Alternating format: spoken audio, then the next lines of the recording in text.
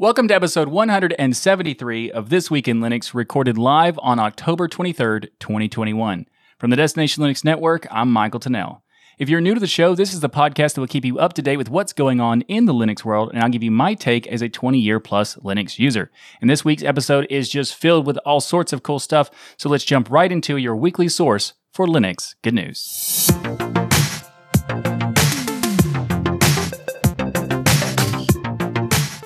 This episode is sponsored by DigitalOcean and by Bitwarden. Up first in the show this week, Valve is introducing something to help gamers find out what games will work well on the upcoming Steam Deck. This program is called Steam Deck Verified. So Valve has said that they are reviewing the entire Steam catalog of games, and from these reviews, they will be categorizing each game for its level of compatibility with the Steam Deck. Now, these ratings will be displayed in the Steam Store and in the gamer's Steam library, and they have many different options for the categories listing for the badges based on their testing. So they have the verified, playable, unsupported, and unknown categories. So with verified, this is for games running great out of the box. Playable is for titles that work but need some tweaking to make work well. And also there's unsupported, which is obviously not functional on the Steam Deck. And then there's games that have not been checked yet, which is what the unknown category is for. So Valve has said that they're going to be doing the entire catalog, but that will take some time. So that's why there's the unknown section. Valve also has said that they are evaluating each game based on many factors such as input, display, seamlessness, and system support.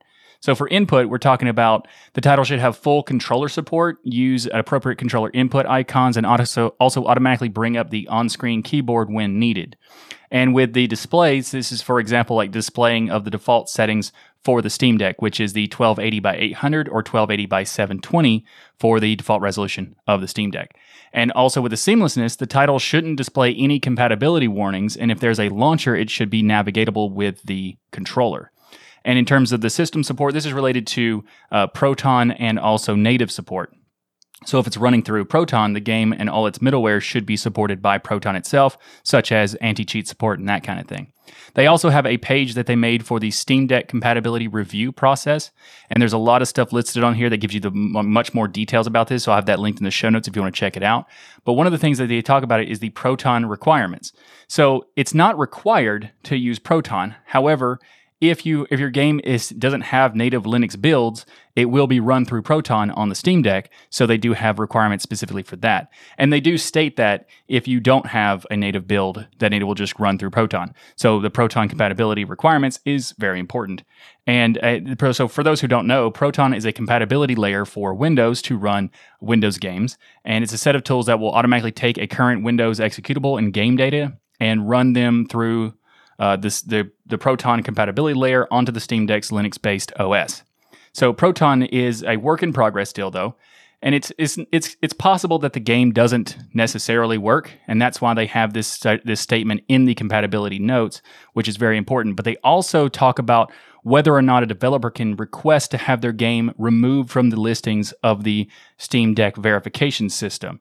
And the Valve says that the Steam Deck is an extension of Steam onto a new portable PC form factor, and so customers both expect and have access to the same store and library that they would own on any other PC, which means they're not going to allow developers to not have the badge.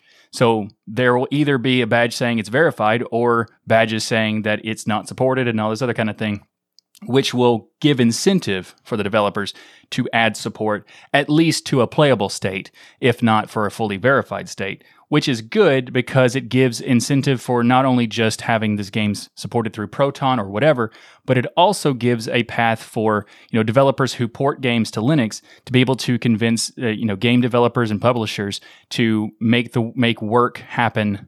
Do some work on it to make it work on the Steam Deck. So, for example, Ethan Lee posted on Twitter that he says, "Finally, my time has come. If you're interested in making your game verified for Deck and want to avoid the nasty Proton but unsupported paragraph, give me an email."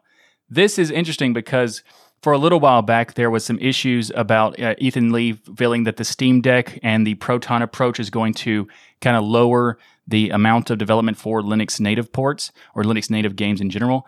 And it doesn't make sense that that's a possibility, but this allows this to be less of an issue because they do talk about native Linux builds or Proton support in their compatibility documentation. So having that option where it is Proton but also not necessarily supported is very important in terms of incentive to get people to hire someone to help them make it work on Proton or to help make it work as a native game, which is awesome.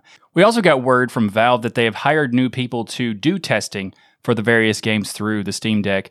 There was a report from Rock Paper Shotgun. That's a fun name, by the way. Valve says they have hired an additional group of testers specifically for Steam Deck compatibility and will continue to hire new staff to support this group.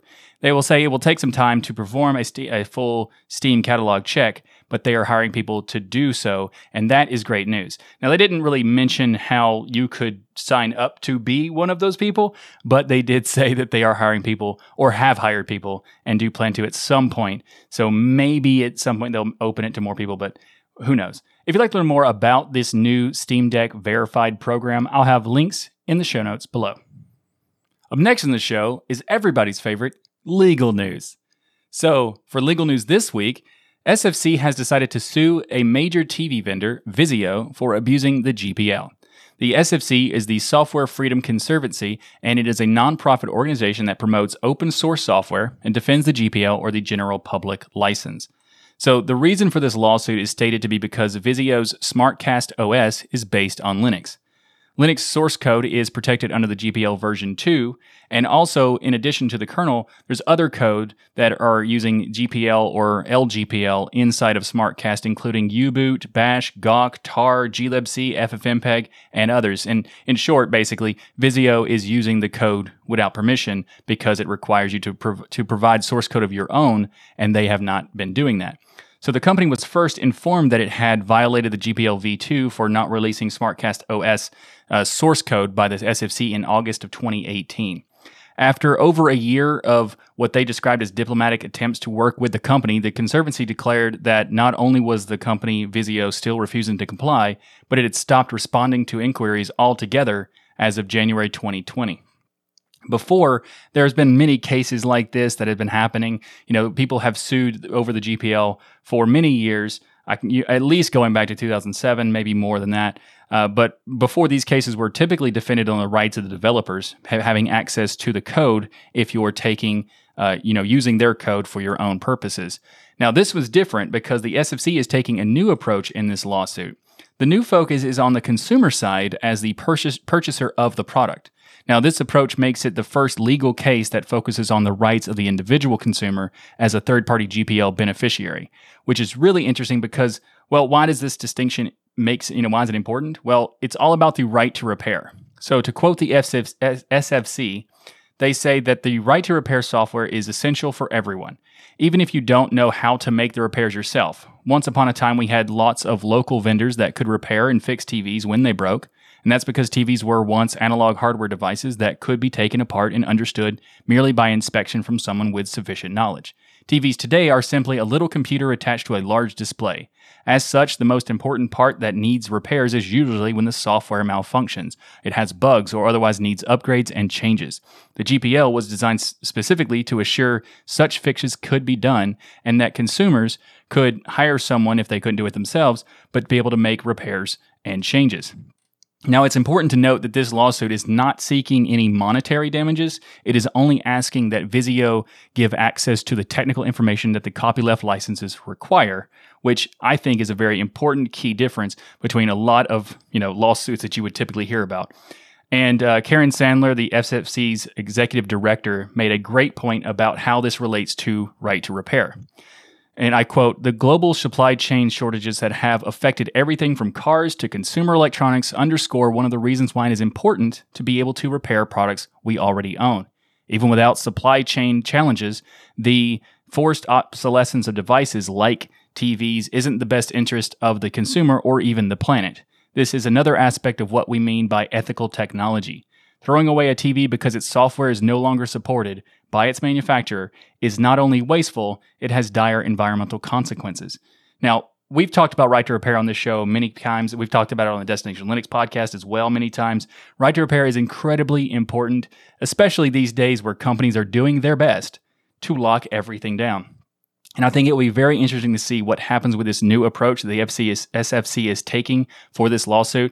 And I wish them the best, because any time where we have to deal with not being able to repair our own devices is not a good time. So if you'd like to learn more about this particular lawsuit or the SFC in general, I'll have links in the show notes. From one hardware-related topic to another hardware-related topic, let's talk about the Raspberry Pi. Now, the Raspberry Pi is awesome, and it's been around for many, many years, since 2012 actually, but we do have some unfortunate news to give you. The Raspberry Pi has announced a price increase because of the supply chain problems that the, world has been experiencing lately. So this is the first ever price increase for the Raspberry Pi product in general. Now, the 2 gigabyte configuration of the Raspberry Pi 4 and the Raspberry Pi Zero in particular have been hit hard by these shortages. And back in February 2020, the price of the 2 gigabyte Pi 4 was cut from the $45 to the $35. And now that's going back up to $45. So the 2 gigabyte Pi 4 is now going to be $45 again. However, in order to still give an option for the $35 Pi, they're bringing back the 1 gigabyte Pi 4. So if you still need to, base something on the $35 price point, you can do so with the 1 gigabyte Pi 4. But according to the Raspberry Pi founder, Eben Upton, says that these changes in pricing are not here to stay. We see early signs that the supply chain situation is starting to ease. As global supply chain issues moderate, we'll keep revisiting this issue and wanting to get pricing back to where it was as fast as we can. Now, the Raspberry Pi is an awesome piece of hardware. It is a fantastic ecosystem where you can do all sorts of stuff, whether you want to do applications or just build out your own small, for whatever embedded device you want. And I've helped people deploy Raspberry Pis and all sorts of things, whether it's a menu for a restaurant or just displaying signs or any kinds of things. It's such a very versatile, flexible platform. It is awesome. And it's unfortunate that they have to increase the price, but at the same time, it's cool that they brought back another option for those who still need that $35 price point.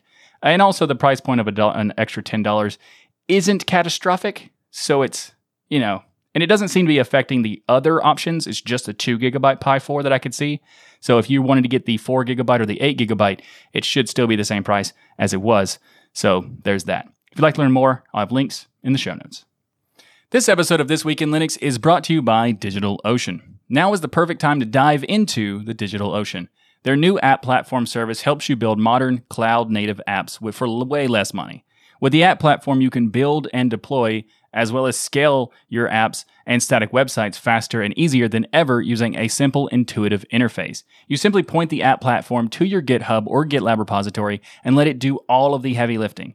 Whether you're using Node.js, Python, Go, PHP, Ruby, static sites, Docker, or container images, all of these work with the app platform, and by running the app platform on their own infrastructure, DigitalOcean keeps your costs significantly lower than with other products. Plus, it's built on top of DigitalOcean's Kubernetes, providing a smoother migration path so you can take more control of your infrastructure setup. As a listener of the This Week in Linux podcast and a member of the DLN community, you can get started building your world-changing app on the app platform for free. Actually, it gets better than free because DigitalOcean is giving you a $100 free credit when you go to do.co/DLN. Again, go to do.co/DLN to get started with a $100 free credit on DigitalOcean's app platform. I want to thank DigitalOcean for sponsoring this episode of This Week in Linux. Up next in the show, let's talk about some more gaming stuff with the RPCS3 project has reached an awesome milestone stating that their compatibility list shows it has hit the ability to boot all known games for the PS3. That's right. For those unfamiliar, the RPCS3 is a free and open source cross-platform PlayStation 3 emulator. So the RPCS3 team posted on Twitter, "We're delighted to announce that RPCS3 now has a total of 0 games in the nothing status. This means that all known games and applications at least boot on the emulator, with no ongoing regressions that prevent games from booting. We look forward to emptying out the loadable category too." This doesn't mean that all games work great, obviously. Taking a look at their compatibility list, there are a lot of games that you can do. Like, for example, there's a few different categories, but there's over 2,000 that are playable, but there's still a large amount of work that needs to be the rest of the games to be working. So there's some that are playable, some that are loadable, but have issues and glitches and that kind of thing. So you can technically play some of them even though they have glitches, and other ones work great. And also recently, the RPCS3, that just rolls right off the tongue, team also published a video going over some graphical improvements they've made to various games. The differences in some of these games are night and day, and in some cases, like, I mean that literally, as in there's too much brightness or artifacts in that sense, but also it's just in the way that they make the games better to use. So some of them were runnable, but not really playable due to some bugs. And now they're not only playable, but they look and run great based on their video demonstration of the different changes, which is just awesome. So if you want to try out a free and open source PlayStation 3 emulator, then check out RPCS3 with links in the show notes. Last week, we talked about the latest release of Ubuntu 21.10, but we only talked about the Ubuntu proper, meaning the official Ubuntu made by Canonical. We only had a look at that version because there was just so much content on last week's episode. Also true about this week's episode, but I wanted to fit in the flavors this week. So we're going to have a quick look at some of the various flavors because for many people, including myself, the flavors are more interesting at this point than the main Ubuntu release. So let's talk about what the flavors are. For those who are not familiar, there's Lubuntu, Kubuntu, Xubuntu, Ubuntu Studio, Ubuntu Budgie, Ubuntu Chillin', and Ubuntu Mate. And there's actually a lot of interesting stuff that's happened on all of them, but we're going to highlight a few instead of them all, because there's quite a few. There's a lot of them. So let's first talk about Lubuntu. So Lubuntu's latest version of 21.10 has LXQt 0.17 desktop environment. This is the latest version of LXQt, which I'm pretty sure was released in April of this year. I could be wrong about the exact time. I'm going to take a guess if I remember, because I did talk about it on this show. So I think it was April 6th of this year. I might be wrong about that, but I'm going to have to check after I've done the show to see if I was right. But moving on. Lubuntu also has Discover Software Center 5.22.5, which is really interesting for those who don't know. Discover is a software center for the KDE Plasma and the KDE stack, and having it in Lubuntu is also really cool because it allows the Lubuntu project to not have to duplicate effort and still get a nice software center, which is great. Also, Lubuntu is looking really slick these days. If you go back a few years, Lubuntu shipped with LXDE, and back then it was often praised for its lightweight status, but not often for the look and feel. And this is in part to the LXQt coming about, making it, in very much improvements to the overall look. But also, Lubuntu has made some of their own enhancements to improve the overall feel of the desktop, and I think they deserve a bit of recognition for that, which is why I wanted to talk about it, because Lubuntu is not known for being a polished desktop. It's mostly known for the lightweight aspect, but it's now pretty much both of those. So if you're interested in that, check it out. Also, Kubuntu has the latest version of KDE Plasma 522. Now, they didn't have 523 because that came out basically around the same time, and there's a freeze point where the development can't get through. But you can get the latest version of 5.23 via a Backports PPA if you would like to do that. And this also comes with KDE Gear 21.08. Now, if you don't know what KDE Gear is, this is basically the name of the application suite for KDE. KDE Apps makes more sense, but it's called KDE Gear. There you go. So that has the latest version of 21.08. Also, Xubuntu has many bug fixes and improvements, as well as significant work on the Thunar file manager and keyboard shortcut support. With Ubuntu Budgie, you got Budgie 10.5.3.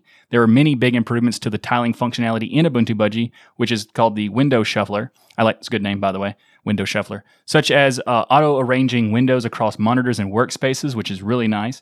Also, it now has an applet for Window Shuffler to do basically being able to manage your windows via mouse clicks from the Budgie panel, which is pretty cool.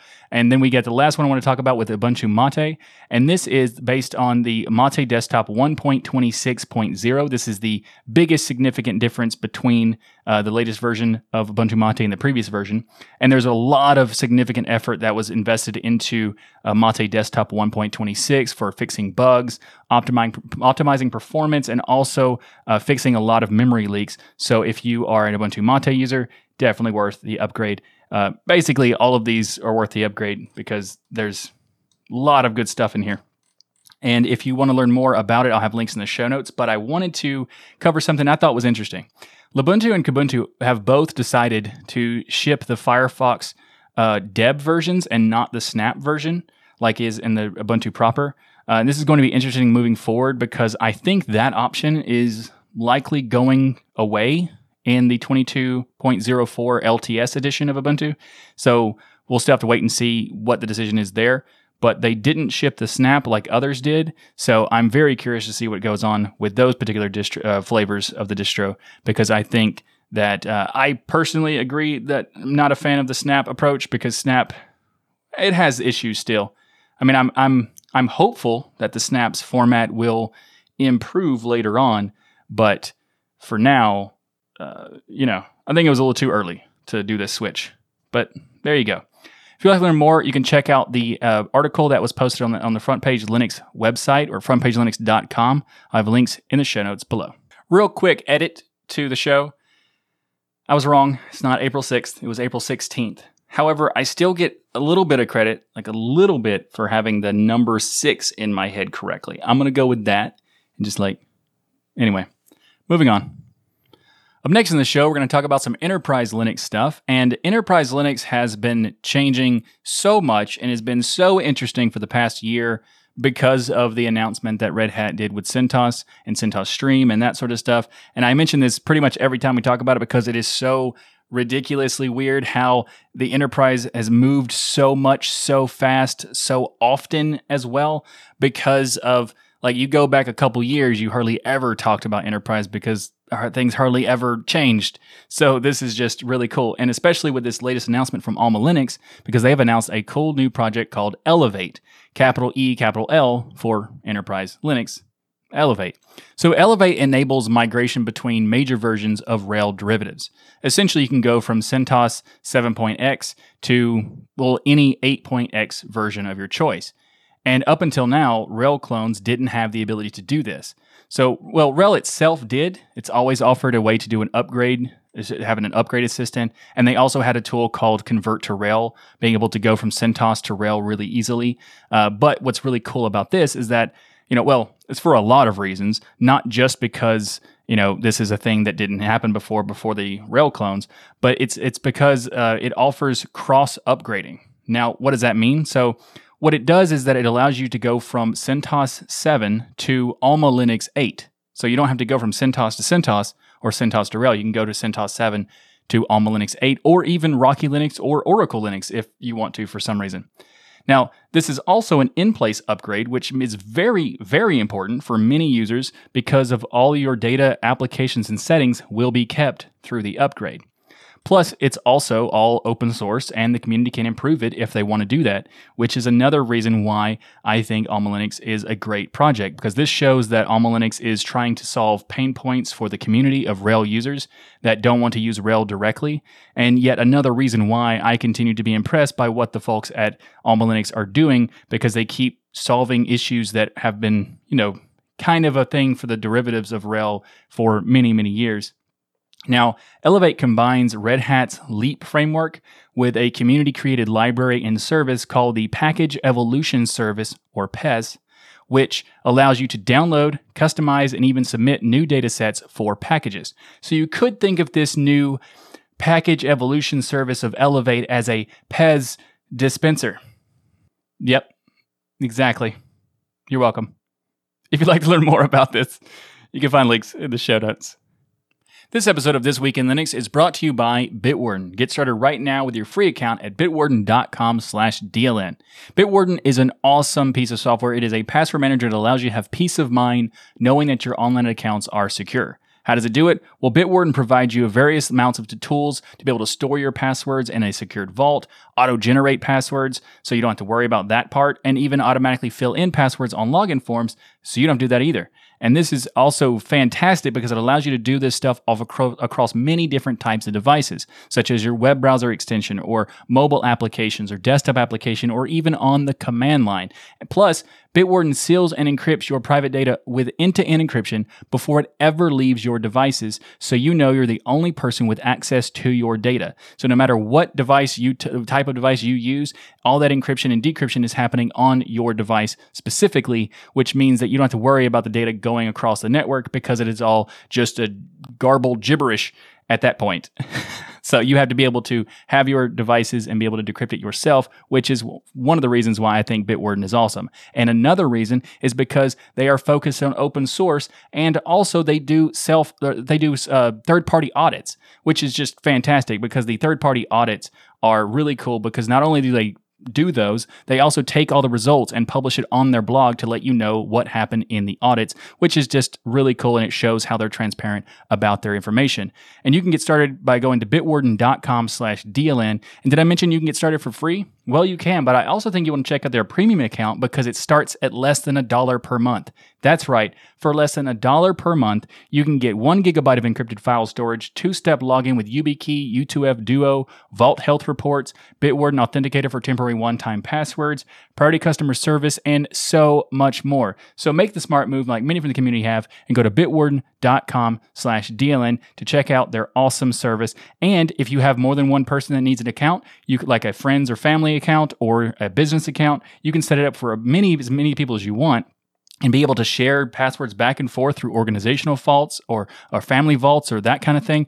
And it just makes it much easier to get people started. I've done that with my friends and family. And also we do it through the Destination Linux Network. It makes it easier to pass passwords if we need to. And it's just, Bitwarden is just fantastic. So check it out, bitwarden.com/DLN. And thanks again to Bitwarden for sponsoring This Week in Linux. Up next in the show is the latest release of MX Linux 21. This is a Debian-based distribution, and this latest release has it updated to Debian 11 Bullseye base. It has a new installer partition selection and management area, including some LVM support, as well as new UEFI live system boot menus. The UEFI live users can now select your live boot options from a boot menu and submenus rather than using like previous console menus. Like, for example, if you want to select persistence and that kind of thing. And also a new rollback boot option has been added to this latest release. And for those who are not familiar, MX Linux, like I said, is a Debian-based distribution, and it has 3 editions. It has XFCE, KDE Plasma, and also a new one called Fluxbox. And this latest release of MX Linux 21 has XFCE 4.16, KDE Plasma 5.20, and Fluxbox 1.3.7. Now, you might have noticed if you're a KDE Plasma person, or if you watched the latest couple of episodes, that the latest version is 5.23 and not 520. So why does the MX Linux latest version have 520? Well, that's because Debian's update speed is not the best when it comes to the KDE stack. So it will likely be 520 for a while. And if that's something that you're fine with, then by all means, check out MX Linux because they do put a lot of effort into that edition in addition to the other options as well in the XFCE and Fluxbox. So if you are wanting to get a Debian-based Plasma, but you don't want to use an Ubuntu-based distribution, you could consider this, but keep in mind, you're not going to get the latest and greatest Plasma because Debian doesn't do that. Moving on. So this latest release of MX Linux 21 has a new MX Tor update. So this new MX Linux release also introduces this app called MX Tor, which provides new users with a brief overview of each desktop environment when you decide to whichever one you install. It gives you a tour showing how it works and kind of just getting you used to the workflow of everything, which is really cool. And I think every distribution should do something like this. Maybe not in this specific method, but in some way have a tour or a welcome app or something else that just kind of walks people through the first usage of it and just get used to how the system works, because why not? Sounds like a great idea to me. And also this latest version has a new default theming for all of the different editions, as well as having dark variants of this, and it's called MX Comfort, which is an interesting name because it's supposed to be comforting. There you go. So, and also this latest release of MX Linux has updated support for Realtek Wi-Fi, as well as having the Mesa Vulkan drivers installed by default, which is nice. And if you'd like to learn more about MX Linux 21, I will have links in the show notes. Up next in the show is the latest release of Red Core Linux. 21.02 has been released. So what is Red Core Linux?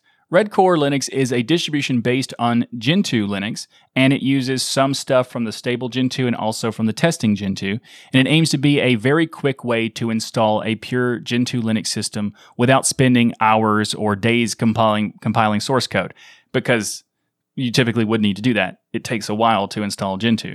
or reading documentation and all that sort of stuff to get used to doing all that takes a while as well. So Gentoo is a very powerful distribution, but it does take some setup time, whereas Red Core Linux is making it possible to get Gentoo without having to do all of that stuff. So it comes with pre-built binary packages in a repository that receives continuous updates, basically like a rolling release, and it comes with, by default, KDE Plasma, which is great. And in this particular version, they have KDE Plasma 5.22.5 with KDE Gear 21.08.1, which again, KDE Gear refers to the application suite.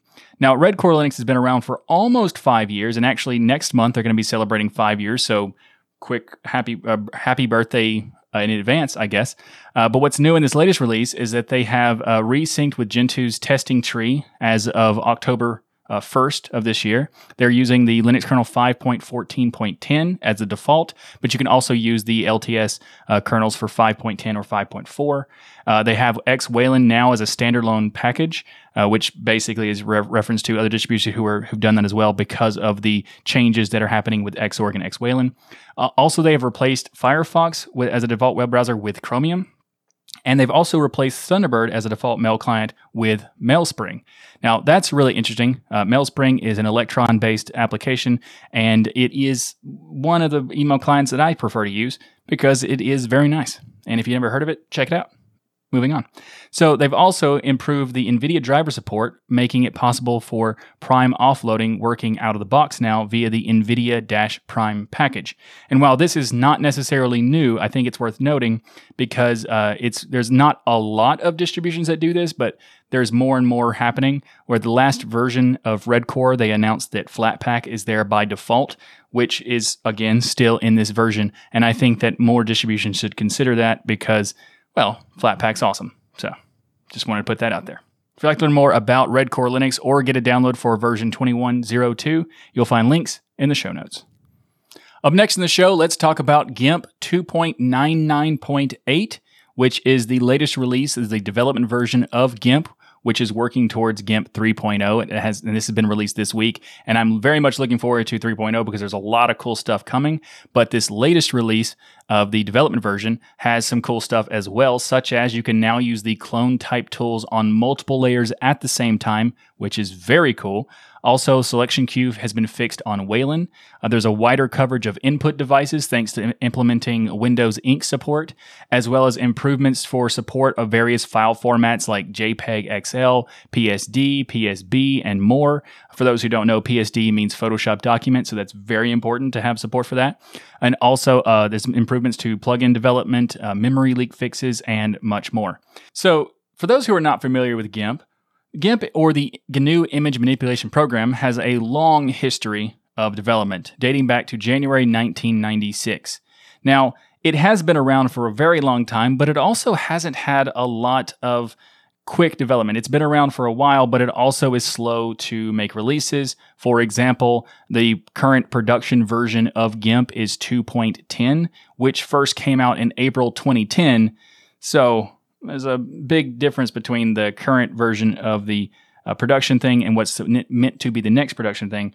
But in a blog post shared on GIMP.org website in July, discussing the difficulty caused by contributors who leave the project, and they invited users to contribute to funding some of the key maintainers for Gaggle and stuff like that, which is very important. So if you are interested in participating and help funding the GIMP project, please do so, because it is a very important project in terms of, open source and just longevity of this kind of software. So if you do want to do that, please do. But you see, the development is slow because many developers have left the project over the years. And I think it's kind of held back due to this developer turnover issue.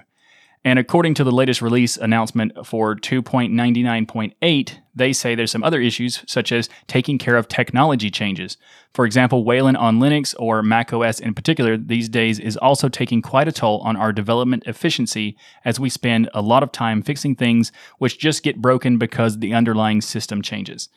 End quote.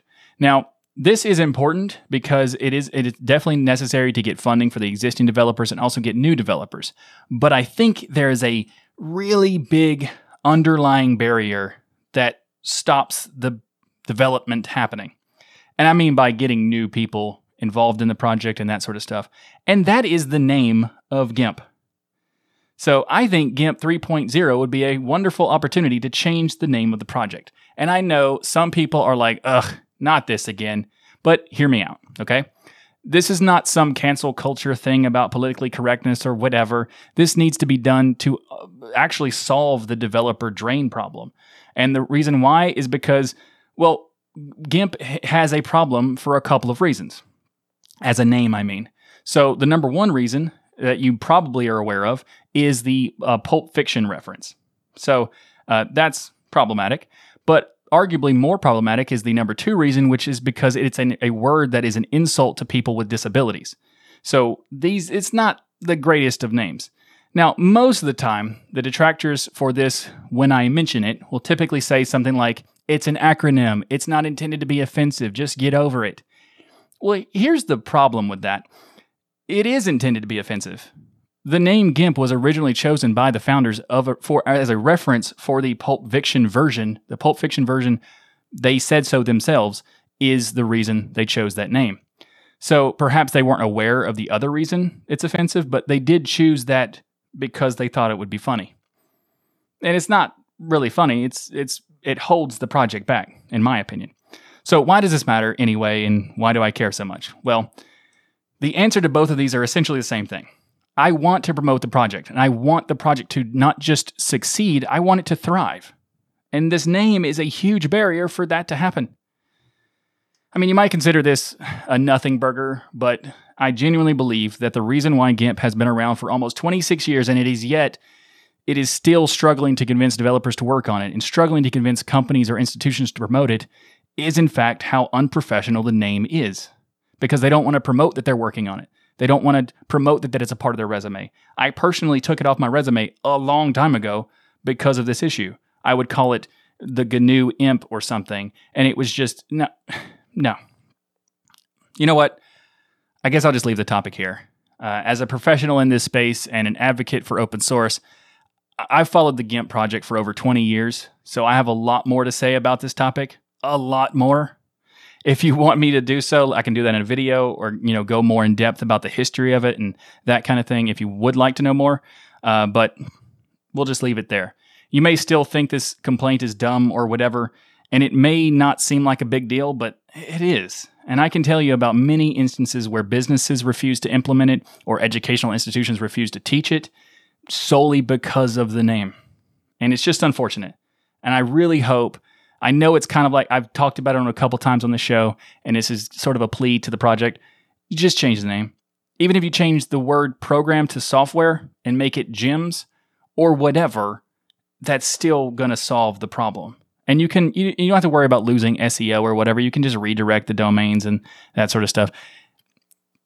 Just think about it. If you'd like to learn more and check out the latest version of GIMP, I'll have links in the show notes. Up next in the show, let's talk about some Humble Bundles because you can get a lot of cool stuff in these latest bundles. There is a lot of DevOps related stuff for books and coding and that kind of thing. So let's get started. There's all of the current bundles. You'll find links in the show notes. And also keep in mind, these are affiliate links. So if you do want to purchase one of these bundles, please use the links below because it will help this channel and this show. And I'd very much appreciate that. So there you go. If you do decide to get one of them, please use one of those links. Now, Humble Bundles there's a lot of them I want to talk about. First, let's start with the books. So they have the Infrastructure and Ops by O'Reilly. You can get Learning Helm, Kubernetes Operators, Kubernetes Best Practices, Distributed Tracing and Practice, Distributed Systems with Node.js, and a lot more. In total, there's 15 books in this bundle. Then there's the Ultimate DevOps Bundle by Packet. You get DevOps Paradox, Mastering Kubernetes, Azure DevOps Explained, Learn Kubernetes Securities, and more, and many more, actually 25 books in this bundle. Then there's the Coding and Hardware by Make, which is basically like, Make Magazine, that kind of thing. So you get Geometry, Fusion 360 for makers, Getting Started with 3D Printing, and so much more. There's 29 books in that one. And there's the next one is the AI and Machine Learning Toolkit Bundle, which gets you access to Introduction to Semi-Supervised Learning, Introduction to Graph Neural Networks, Visual Object Recognition, and many more. 24 books in that one. And the next one is a software bundle for JavaScript learning. So if you want to learn JavaScript or web development, this is a bundle to check out. It has 14 items in this, and all are declared as compatible with Linux. So you might want to check that out. And also next, we want to talk about the games bundle, because there's a lot of games bundle, but I want to talk about one specifically because it's awesome. And that is the Fighting Juggernauts bundle.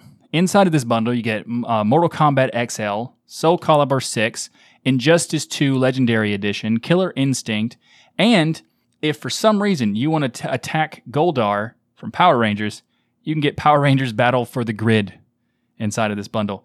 And I checked it. Most of these games have support for Proton. Not perfectly. You might have to do some tweaks and that kind of thing. But there you go. If you're interested in checking out any of these bundles, I'll have links in the show notes. And reminder, it is affiliate links, so I would very much appreciate it if you were to use those when you do decide to get one. So, links in the show notes. Thanks for watching this episode of This Week in Linux. If you like what I do here on the show, please like that smash button and be sure to subscribe.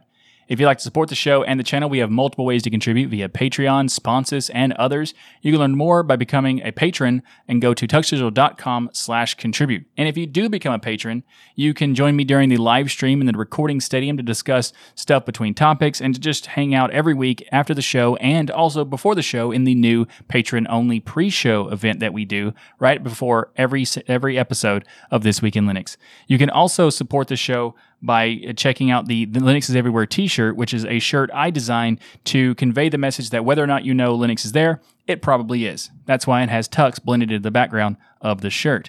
Also, you can check out the This Week in Linux shirt that I'm wearing right now, and you can get both of these by going to dealinstore.com. Plus, while you're there, you can check out all the other great stuff like hats, mugs, hoodies, stickers, and many more by going to dealinstore.com. And if you'd like some more podcasting goodness from me, then check out the rest of the stuff on Destination Linux Network, such as Destination Linux and Hardware Addicts, because I'm a host of those shows as well. And there's also many more things on the show, like on the network, like GameSphere, DLN Extend, Pseudo Show, just a lot of great content. So check it out, destinationlinux.network.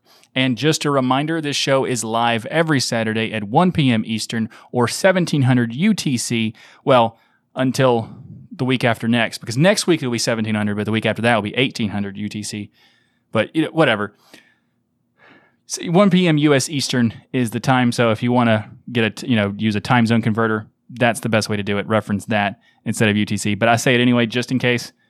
But it will change in a little over a week. So keep that in mind. Anyway, we do the show live every Saturday. So you can join us in the live chat room to discuss all the latest Linux good news each and every week by going to dealinlive.com.